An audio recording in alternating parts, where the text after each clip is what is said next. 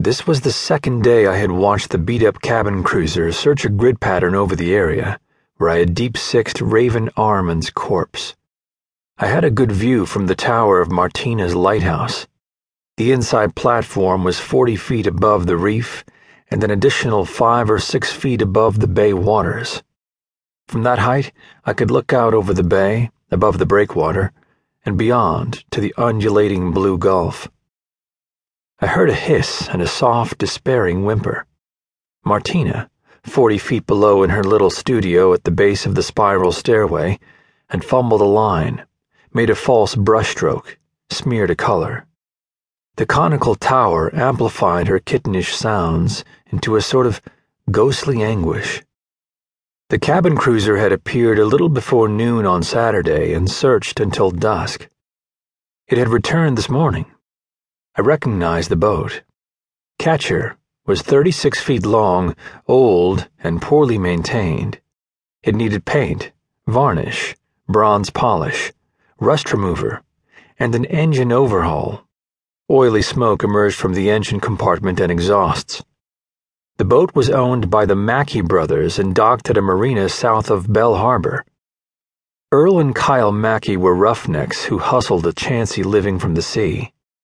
They chartered the boat out for diving, deep sea or line fishing, beer parties, anything that brought in an honest or semi-honest dollar. The brothers were known locally as more rascals than crooks. That is, it was understood that they took undersized lobsters, poached other men's lobster and crab traps, and disobeyed game laws. And if they should discover a jettisoned bale of marijuana floating at sea, they wouldn't turn it over to the police. I easily recognized the brothers.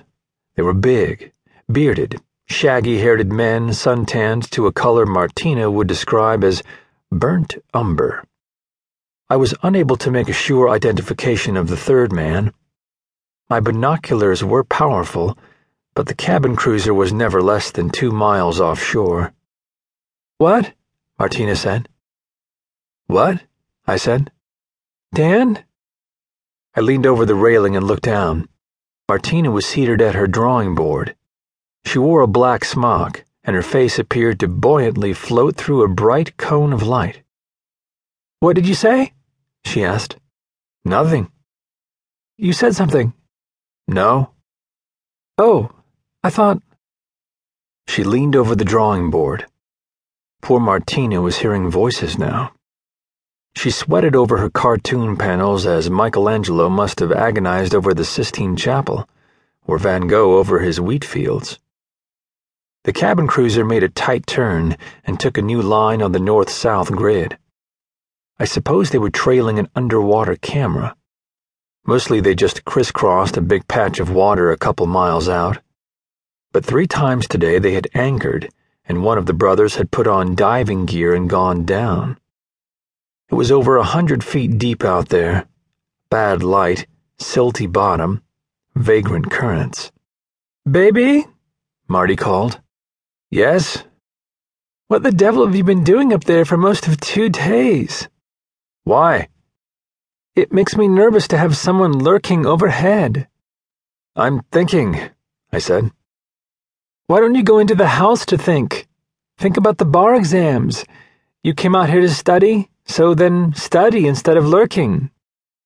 Of course, Armand's flesh had long since been picked clean by fish and crabs in the 7 months that had elapsed. He was just bones now.